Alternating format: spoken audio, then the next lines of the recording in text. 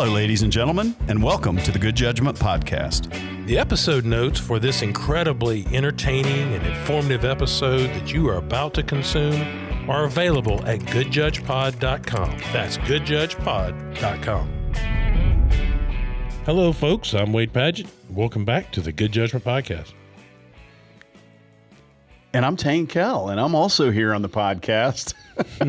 I worry about Tain sometimes. Since he's retired, he's falling apart. I know. I sleep late. This is way too early for me. But all right. So, folks, we are back at the UGA College of Law. Yay. Shout out to Jim. Hey, Jim. And so he just waved. He doesn't have a microphone. He doesn't have a microphone.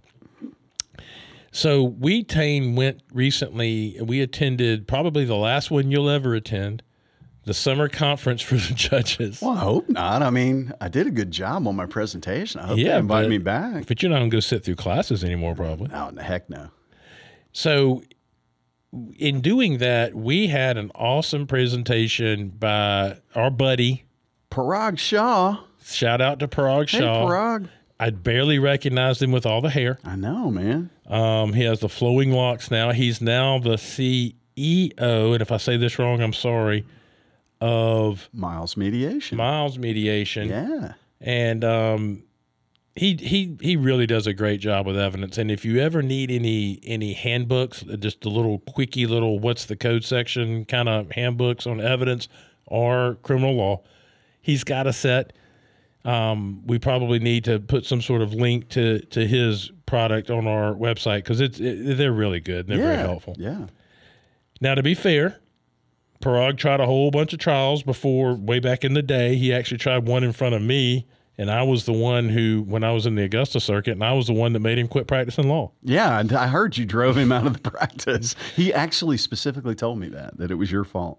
But he's continued to remain abreast of the law, and he was a great presenter for us in the Superior Court Judges Summer Conference, and he's a good friend, and I count him as a buddy. So with that being said... So you ripped this off from him. So that's why we got this big build-up for that. So this is a total... Remember, shout-out covers plagiarism. That's right, yeah. As long as we give him a shout-out, we can't be accused of plagiarism. We're going to try to separate out some of these evidence topics as we go along. It's going to seem a little random, but it kind of follows the structure of the evidence rules by and large, the 400 rules, the 500 rules, the 600 rules, et cetera. Sure. So you want to talk about our first one? Yeah. So the first thing we're going to touch on is consciousness of guilt, or the so-called no innocent man flees type of evidence. And there's a recent case, 2022, Harris versus State, that says essentially evidence relevant under Rule 401. A fact we all know well. It's that's how we measure whether evidence is relevant. In this felony murder case, there was evidence that the defendant was eventually located by law enforcement officers after the shooting, and when he was found, he barricaded himself in a room armed with several weapons. That evidence was admitted at trial, with the trial court reasoning that the circumstances of the defendant's arrest, including evidence of guns and ammunition, were relevant to the defendant's flight, his consciousness of guilt, and the fact that he armed himself for the encounter with law enforcement. Now, the Georgia Supreme Court, in deciding Harris, noted there's a whole bunch of Harris cases. Yeah, there are. Noted that the 11th Circuit has explained that it is universally conceded that the fact of an accused's flight, escape from custody, resistance to arrest, concealment, assumption of a false name, and related conduct are admissible as evidence of the consciousness of guilt, and thus guilt itself. And they cite those cases from prior decisions of the Georgia Supreme Court, but also decisions of the 11th Circuit. Now, Tain, that leads to a gong in the wilderness sort of sound, if Stephen can find that sound. This is important. Yeah. Tell the folks what that does not mean. It doesn't mean that you get a jury charge on flight. That's just the law. It has been since 1990 that you can introduce evidence of it, but you can't tell the jury they should consider it as consciousness of guilt. What the lawyers do with it in argument, that's a whole nother matter, but the court cannot charge consciousness of guilt from flight, and that's from the Renner case from 1990. Prior to that, that was a jury charge now. Yeah. So just understand that doesn't mean the fact that it comes in means that you get a jury charge on it. They said that in the Harris case, back to the Harris case, and they sort of concluded with, in a circumstantial case like this one, the need for this type of evidence is greater because it provided an additional set of facts from which the jury was authorized to infer Harris's guilt. And so, long story short, the circumstances of the arrest, if it looks like it was an attempt to evade or a plan for a shootout or whatever, all that becomes admissible in this case as consciousness of guilt. Yeah. So let's go to 404B. Let's go back to our good old friend. Let's plow that field again. Wait, we can't do this without McBurney. Can we put a picture of him up? Okay. I'm going to draw a little quick picture of McBurney and we'll just put it up on the board. That's a great picture. He looks kind of like Mr. Peanut. Yeah, he's got those little squinty eyes. Nice. Yeah. So we have recorded, and the reason Tain says that seriously, Judge McBurney has been a great friend of this podcast and a great friend of judges everywhere, and he is a very smart judge who has done a lot with 404B. And we think that we have a case, a recent case, that bears some isolated discussion. We're not trying to open the door to 404B again, but you'll remember, Tain, that 404B says evidence of other crimes, wrongs, or acts are generally not admissible, but they can be admissible for limited purposes, and then there's a list, right? Right. Now, that's an including but not limited to list, but I haven't heard a lot of people get really into the not limited to part. Yeah, right. One of those is knowledge. And so there will be people that will offer 404B evidence, usually prosecutors, to prove knowledge. Now, we have talked at some length about what intent means and what knowledge means and what preparation means and all of that. Too often, the prosecutor will say, Judge, I'm offering this 404B evidence to prove motive, opportunity, intent. I don't need you to read me the statute. Right. I need you to do the heavy lifting and decide which horse you're going to ride. Yeah. And two things about that. Number one, those are questions that you as the judge are asking before trial. Yeah, we're not doing this anywhere near a trial. We are doing this way in advance. And secondly, you have the obligation to ask very specific questions about these types of things. So when somebody says it's evidence of knowledge, here's your question. Knowledge of what? Exactly. Because we have discussed all these exceptions in prior episodes. We're not going to do it all here again. But this recent case of Wright versus State, 362 Georgia Appeals 867, made an observation that we thought might prove helpful when the evidence of other crimes is offered to prove, quote unquote, knowledge. So, Tain, tell the folks what the other cases have said that when you try to introduce for knowledge, you're sort of going where? Yeah, so other cases have said that the knowledge exception only really applies to things like unique skills that the defendant allegedly possesses. Things like safe cracking or bomb making or something like that. Like, oh, he was online looking at, bomb making tips from Al-Qaeda. Previously was convicted. Or he's a lifelong safe cracker, or he's got mad skills in the area of burglary in the first degree. I told a guy one time, you are a terrible burglar. You have been caught like 20 times. You're being facetious about unique knowledge about burglary in the first degree, right? I am sorry. So the knowledge exception can apply, and I did have one of these cases one time, to having specific knowledge of facts. For example, to know that you are not wanted at this house, that you continue to enter that it's vacant, that is criminal trespass. That prior knowledge, you can use the prior conviction of criminal trespass to prove this conviction of criminal trespass, or burglary to prove criminal trespass, or whatever. So it can be relevant to specific knowledge. Knowledge, unfortunately, too many of our prosecutors come in and say, Judge, this goes to his knowledge. Again, your question is knowledge of what? Right. Tain, I don't know if you remember, there was some reckless conduct cases when HIV first came on the scene and unfortunately has Yeah. remained on the scene. Yeah. The fact that the defendant knew he was HIV positive would be knowledge relevant to the underlying crime of reckless conduct. That's right. That's the Green versus State case, 352 Georgia Appeals 284. It's a 2019 case, so still fresh law out there. So the right case, and the reason we wanted to talk about it, and the reason that Mr. Shaw talked about it to us, he'll be so glad I called him Mr. Shaw. Yes. When the defendant alleges he was unaware that a crime was being committed at all, the knowledge exception may well apply. Where there is no special knowledge of talent is required, the court says, to commit the charged crime. However, other acts should not be admitted simply to show that the defendant is capable of committing a crime like this one. So in Wright, the defendant denied ownership of a bag that contained a large amount of drugs. He had a prior conviction for drugs.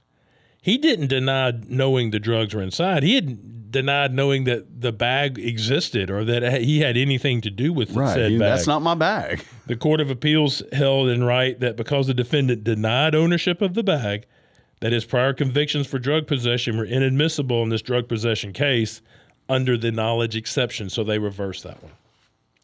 So Tain, I'm going to talk for a minute about what some people might call reverse 404B evidence.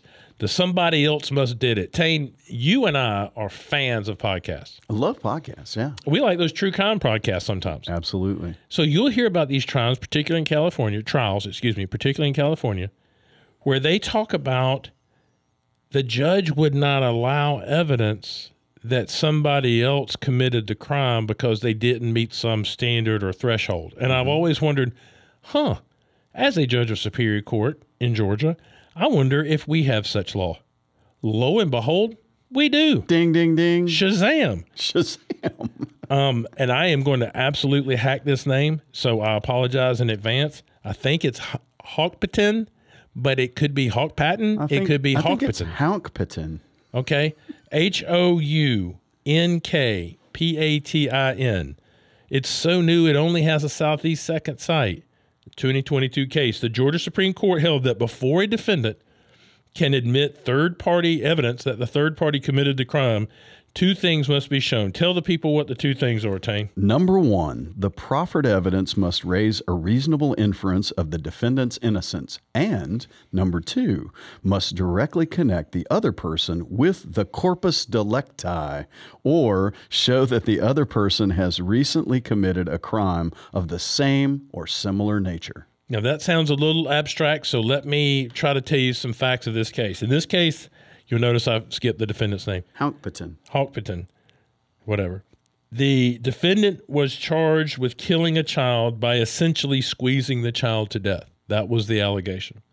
At trial, the defendant this is the defendant trying to get 404B evidence in, wanted to introduce evidence that the other children in the home had abused the deceased child prior to the child's death. There was pretrial notice and all of that. The trial court allowed the defendant to testify about other incidents between the children, how the children would fight or whatever, but did not allow defects records, which, according to the defendant, allegedly recounted objective findings that acts by the other children were committed against the deceased. The appellate court noted that none of those incidents recounted in the defects records were remotely similar to the acts that gave rise to the victim's death in this case, and none of those incidents included in the records occurred near the time of the child's death.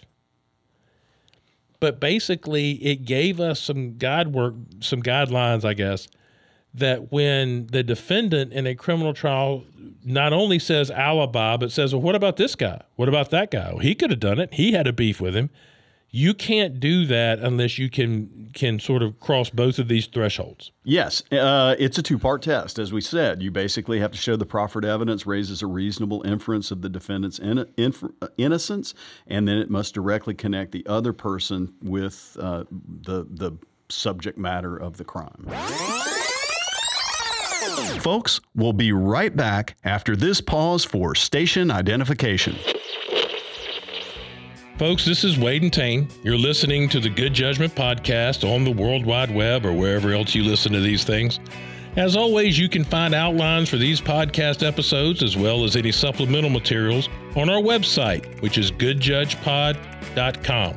We'd love to have your feedback about the podcast, and we get that at our email, goodjudgepod@gmail.com. And we're always looking for suggested podcast topics. Please feel free to submit your suggestions to us at goodjudgepod@gmail.com. Operators are standing by. And remember, if you like what you're hearing, don't forget to like us and follow us on your favorite podcast platform. And tell your friends. It's how we get to grow our listenership. Thanks. And now back to our studio audience. So, Tain, we have recorded recently some other impeachment episodes, and we got a brand new impeachment case under 609A1 and A2. Why don't you tell the people what the case is and why A1 and A2 are different? My thought is maybe somebody on the appellate courts is listening to the Good Judgment podcast. That's my thought, but yeah. So, impeachment of a defendant with prior convictions. OCGA section 24-6-609A1 begins by noting that evidence of a prior conviction can be used to impeach any witness except the accused in a criminal case. The rule then goes on to note that the trial court must perform a Rule 403 analysis, analyzing whether the probative value is outweighed by the prejudicial value, and sets forth then additional parameters concerning the use of prior convictions to impeach a witness. So that's A1. A2, that's 609A2, says any witness, including the accused, can be impeached by a criminal conviction involving a crime of dishonesty, what I think Millich has called crimen falsi. So not to get sidetracked, both of these code sections require 403 analysis. They have time constraints on the prior convictions. We have a whole nother episode on impeachment. Go listen to it. Right. But the holding in Robinson v. State, 359 Georgia Appeals 38, and Tain, tell people not to worry about writing down these sites. Yeah, because you can go and get our outline for all of these episodes at goodjudgepod.com. That's our website.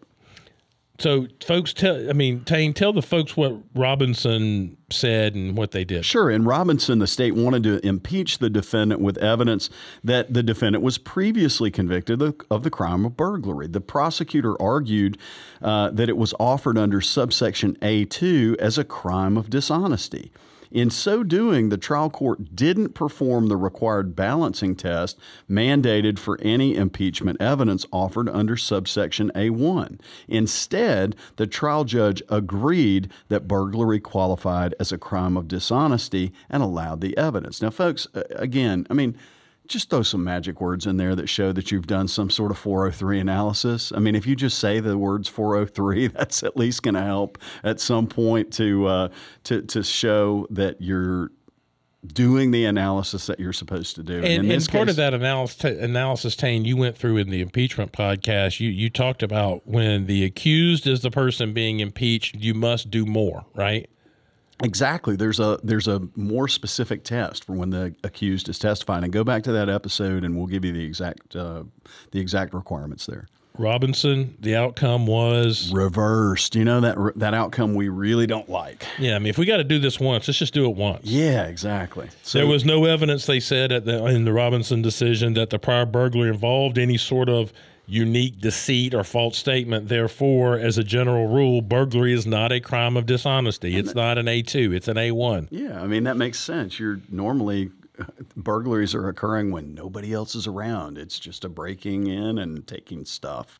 So the Robinson case, if you want a really quick note on that balancing test that must be used whenever you're going to impeach a witness, we'll just do a reminder real quick, Tain. Yeah. Number one, you look at the kind of felony and its impeachment value. Can't be a misdemeanor because it's a defendant. That's right. Number two, the time of the conviction and the defendant's subsequent history. Over 10 years is a problem. Number three, similarity between the past crime and the charged crime. Self-evident. Number four, importance of the defendant's testimony. Mm-hmm. And number five, centrality of the credibility issue. Is this something that's really... Is it like a one-witness case? Yeah, or exactly. a purely circumstantial case? Exactly. All right. Next issue, lay witnesses opinion on the authenticity of writing. Do you think that your mom could identify your handwriting? Not could she read it? Could she identify it? She would not only identify it, she would be very critical of it. She cannot see anything that I have written that she does not say how horrible my handwriting is. So, yeah. In Spillers versus Brinson, civil case, Tain, 361, Georgia Appeals 771. This is a 2021 case. This was a will contest, Tain, involving... A good old will contest. My wife loves those. Yeah, contesting the authenticity of the decedent's signature, okay? In opposition to summary judgment, this is going to become an important point. This was a motion for summary judgment, and in opposition to summary judgment, the sister of the deceased testator testified that the signature on that document was not her sister's genuine signature. In a fairly lengthy opinion discussing Rules 701 and then 901, 701 is the lay witness, 901 is the authenticity. The Court of Appeals noted that Rule 701 allows a non-expert witness to give testimony on material facts. And in discussing 901, the Court of Appeals noted that non-expert testimony is admissible on the issue, and this is in the statute, of the genuineness of handwriting based upon familiarity not acquired for the purposes of litigation. In other words, I live with you. I've seen it 1,000 times. Yeah. I'm not an expert who came in and looked at a whole bunch of your signatures after the fact and then said, well, this one doesn't seem genuine. And we've included this case only because it has sort of an interesting little side note, and we try to only cover stuff that's interesting here for our awesome listener or our sirs. Both of them. Remember, the evidence that was offered by the decedent's sister was being offered to refute that her signature was genuine on the beneficiary form, right? Tell the folks what the Court of Appeals noted. The Court of Appeals said the lay opinion testimony in this case is not being offered to authenticate a piece of evidence.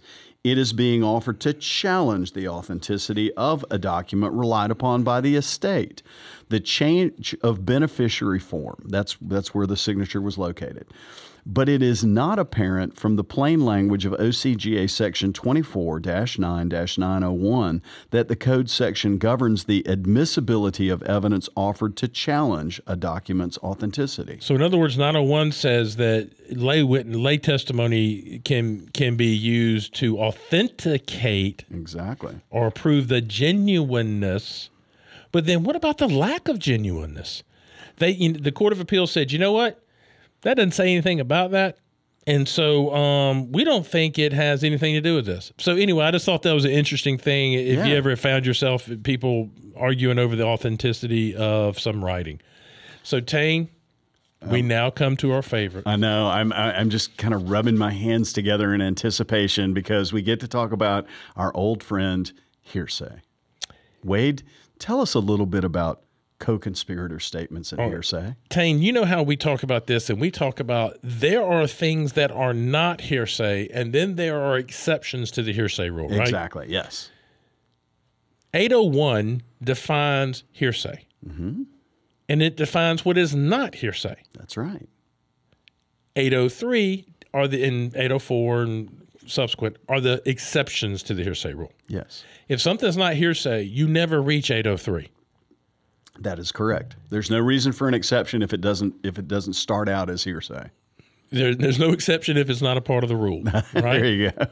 So under a co-conspirator statement, there have been a number of recent decisions dealing with the co-conspirator statement, and we're not going to keep going over the same ones that just cite the same points over and over again. But remember, a co-conspirator statement is not hearsay.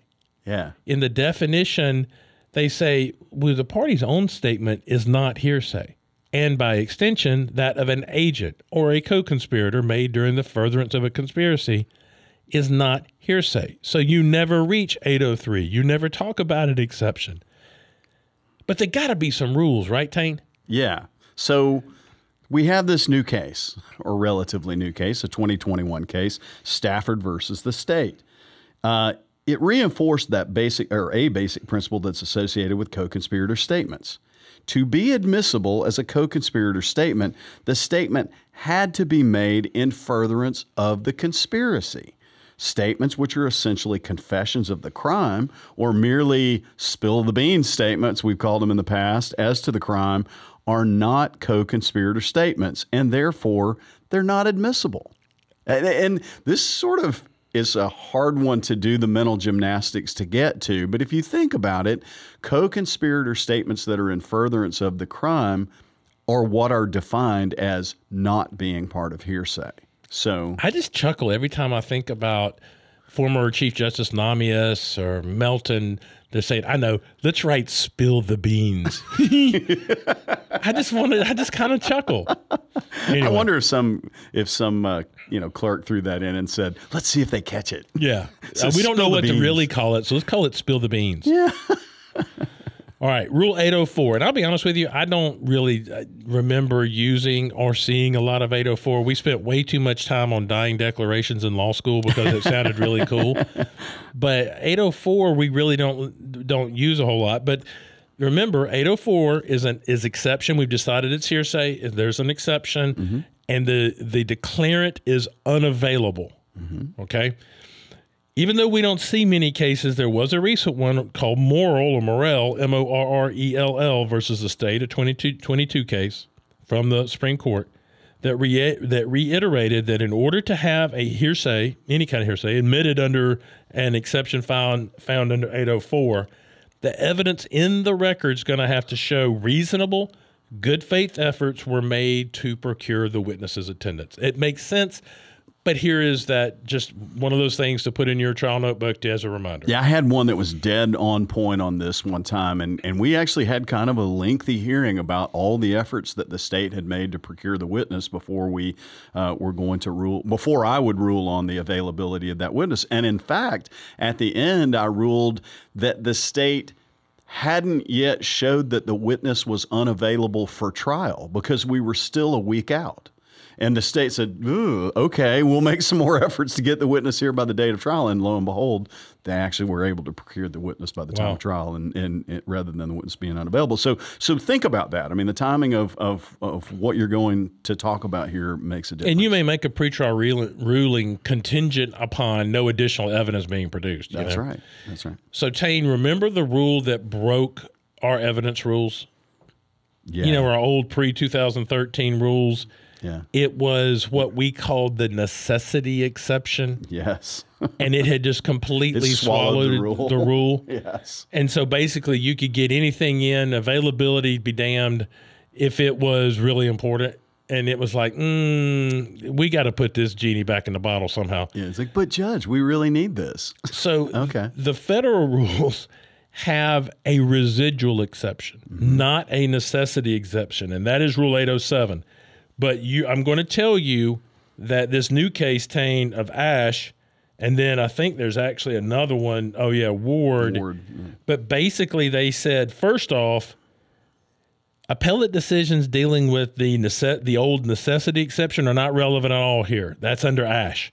There's not going to let you, the Supreme Court says, don't even start that. Yeah, let's don't try to graft those two things together. They're separate. Keep them separate. But then tell everybody about what Ward talked about. Sure. So the court said statements under 807 are considered sufficiently trustworthy not because of the credibility of the witness reporting them in court, but because of the circumstances under which they were originally made. So in other words, what that witness is saying or the reason that we're putting them forward in court doesn't make any difference. What we're looking at is how did this statement come to be made in the first place? Unfortunately, 807 became whatever the necessity exception under the old rules became this very broad highway that prosecutors would try to introduce almost any, not a dying declaration, that's not the right thing to say, but where you knew the circumstances of the relationship was sour before the defendant allegedly killed the victim. And there were best friends who knew confidential information, and therefore they could just say pretty much anything because they said it confidentially in a very close relationship. There are some same characteristics, says Ward and says Ash, but just remember, it is our job as judges to keep this lead at a reasonable level read those cases, you're going to find that even the appellate judges are begging trial judges, please don't let in the kitchen sink under this residual exception. Make people hit these points, and we're going to feel good with it. But remember, it's not about what was said or how credible that person that is here said it. What's more important is the circumstances under which usually the victim and the deceased and that person shared the communication. Excellent point. And folks, again, if you need the citations for any of these cases we've discussed today, don't forget to go to our website at goodjudgepod.com. Reach out to us if you'd like to for questions or comments or any suggestions for the podcast at goodjudgepod@gmail.com. And Wade, they can even follow us on our new LinkedIn page. They can find us, and then they can go to the Good Judgment Podcast, and they can get notified that we're going to have upcoming episodes, so they don't have to check their podcast provider. That's right. Well, because we're on most of the big ones. Yeah, Spotify, iTunes, Apple. Yeah, sure, we're on all those. Sure. But no big deal. but they don't have to do that. They can rely on LinkedIn. But with all that being said, we really appreciate your time, effort, and your support. My name's Wade Paget. My name's Tain Kell, and hey, thanks to our buddy Parag Shah for providing essentially all the information Wade ripped off for this podcast. For plagiarism. No, we gave a shout out. Oh, shout out. It's all good. Thank you for listening to the Good Judgment Podcast. We try our best to give you actionable information, but in a format that does not make you want to hurt yourself. 2 thoughts. Some topics allow us the latitude to be a little bit more fun. Number 2, if we've failed you, we will try to do our best to do better in the next episode. We know that you have lots of choices, and we're honored that you chose us this time. We're kind of amazed, to be totally honest. This podcast began as a project that was initially the brainchild of Doug Ashworth, the former director, the executive director of ICJE. Thanks and appreciation to Mr. Henneberger and the entire University of Georgia College of Law, my new part-time employer. Thanks to Mr. Stephen Turner and his company, Turner Up Media, who helped edit out some of our stupidity and awkwardness. But hey, nobody can get it all. Thanks to our unsung hero, Kevin Holder. You were instrumental in our podcast being published and made available to the public.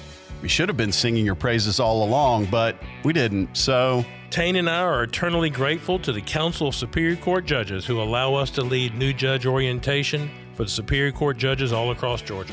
Wade and I are also grateful to the State Justice Institute, who allow us to do this through their generosity. You know that these are our opinions and do not reflect the opinions of ICJE, SJI, CSCJ, the University of Georgia College of Law, or anyone else for that matter. Contact us at goodjudgepod@gmail.com for any praise. Contact someone else with your complaints. But seriously, we would love your feedback, both good and bad. Send any comments to goodjudgepod@gmail.com. Please visit our website, goodjudgepod.com, for all our episode outlines and more details about our podcasts. Some of you send emails asking for copies of the outlines. Seriously, people, they're available 24/7, 365 at the website, goodjudgepod.com, and we say that like 20 times during every broadcast. But seriously, you can upload or download or otherwise use them as you wish and on your schedule and at your convenience. Once again, I'm Wade Paget. And as always, I'm Tain Kell. Thanks for listening. Tain, I guess it's time to bang the gavel on this episode. Any last thoughts before we wrap this up? Both Dwayne and Greg Allman of the Allman Brothers were left-handed, but played guitar right-handed. Imagine how good they would have been if they'd played left-handed.